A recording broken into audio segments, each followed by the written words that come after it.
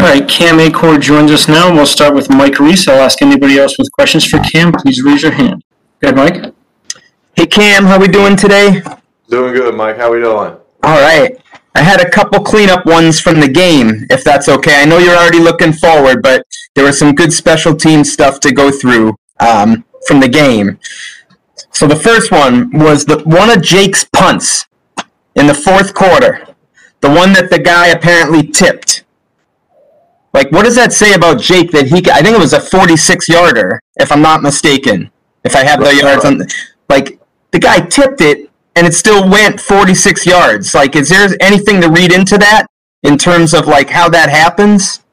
You know, a lot of times it also depends on, anytime a ball is slightly tipped or anything like that, is how much contact actually was there. Was it a fingernail? Was it a finger? Was it actually, like, the middle part of the finger? That plays into it. And then the spin of the ball and the direction you're hitting it. When the ball comes off the foot, you're working for that tight spiral in most normal punting situations. So as the ball comes off the foot, you're looking for the spin. Well, if you hit the tip of it and you're actually spinning opposite, all right, so if we're going to our right here and the ball is going to spin with this trajectory and I hit it here, it's still going to keep carrying.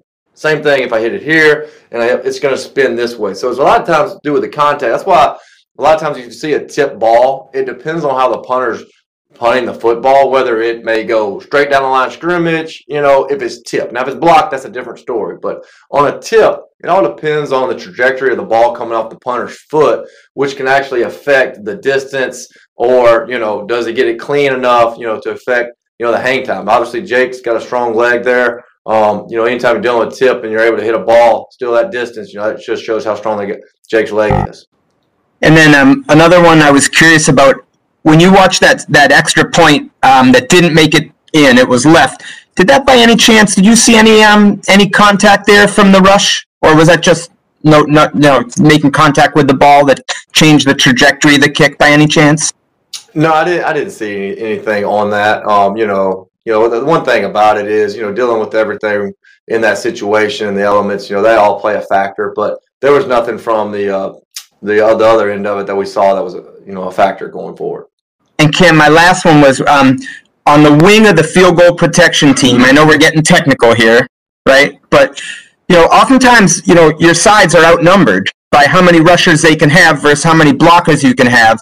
So I assume you want to block to the inside because that's the quickest path to get to where the ball is being kicked, right? So if you got to let someone go, it's probably going to be the one furthest away. I could be wrong on that, but you can teach me about that later. But the wing, like, it looked like there was some pressure that got in there a couple times, and I'm just wondering, what can the wing do? Is it the punch, to keep that pressure maybe from getting to, the kick?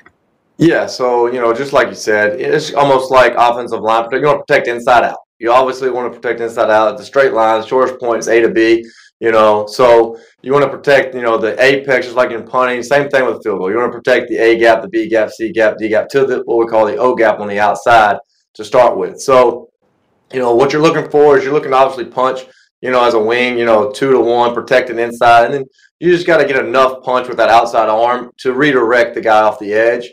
As long as you get enough out there, it's tough to come off the edge with the operation times and the way the operations go. You're looking at 1-2-8s, 1-2-7s on operation times back there from snap to kick. So the guy's got to go, call it 8 yards, bend a corner, dip a shoulder around the wing and get to the block point on the inside, and maximize 1.3 seconds. So a lot has to go right. They have to get a really good get off on the edge. So as a wing, you're just looking to really punch that guy. As long as you can get a little bit of redirect on him, you should be fine off the edge. But to your point, you got to protect inside out first because that is the shortest distance. Next up, Chris Ryan, then Phil Perry. Hey, Cam. Obviously, the Ravens had a lot of difficulty with the conditions on Sunday night, and your group appeared to be obviously much better prepared and able to deal with those conditions. This is a theme that is obviously built up over many years with the Patriots maximizing opportunities in bad conditions.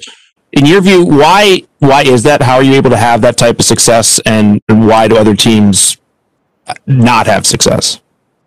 I attribute that to, the coach and practicing in any condition, whether it's raining, snowing, the wind's 50 miles an hour, the rain's going sideways. I think practicing in those elements on a consistent basis, because we are in the Northeast and we do get, rain all the time, whether it's snow, and just going out and practicing those elements, that helps us deal with it on a game day atmosphere and, just getting used to that. So the more we can go out in the elements, I think it's the more prepared we are.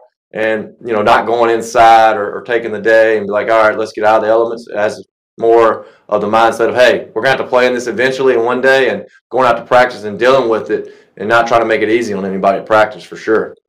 Is there an excitement in that, particularly from a special teams perspective, of this is how we're going to, address this?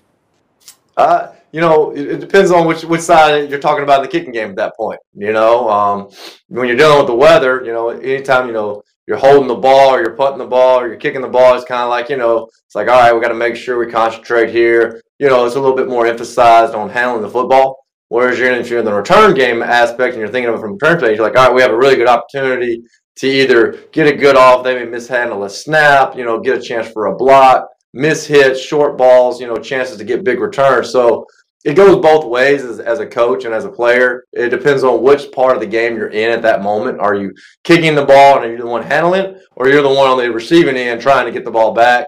So it's a little bit up and down mindset there, but there's definitely some excitement because there's more opportunities there, in the conditions, for sure. Thanks. Mm-hmm. And looks like last question will be for Phil Perry. Hey, Cam, how's it going? Good, Phil. How we doing? Pretty good. I wanted to follow up on something that Bill just mentioned about Ryan Izzo and how important he's been in terms of his availability this year. It looked like maybe he took on some additional roles, special teams-wise, this past week. So I just wanted to get your perspective on how Ryan has contributed to what you guys are doing in the kicking game. Yeah, Izzo does a good job for us, whether it's, being at practice and being the next guy in, the next guy up, working just on different reps behind, not necessarily throughout the season getting every rep, but getting the mental reps as well at practice. So, we obviously put a load on him. He was able to help us, in protection out there, and you look forward to him moving forward, helping us as well, just, as the games progress and they go forward. Each guy, as your depth chart or injuries occur in a game, you got to have that next guy ready to go. And Izzo was ready to go, and he was able to step up, and provide some depth for us there, for sure. Cool. Thanks, Cam. Thanks, Phil. Thank you very much, Cam. All right. Thank you.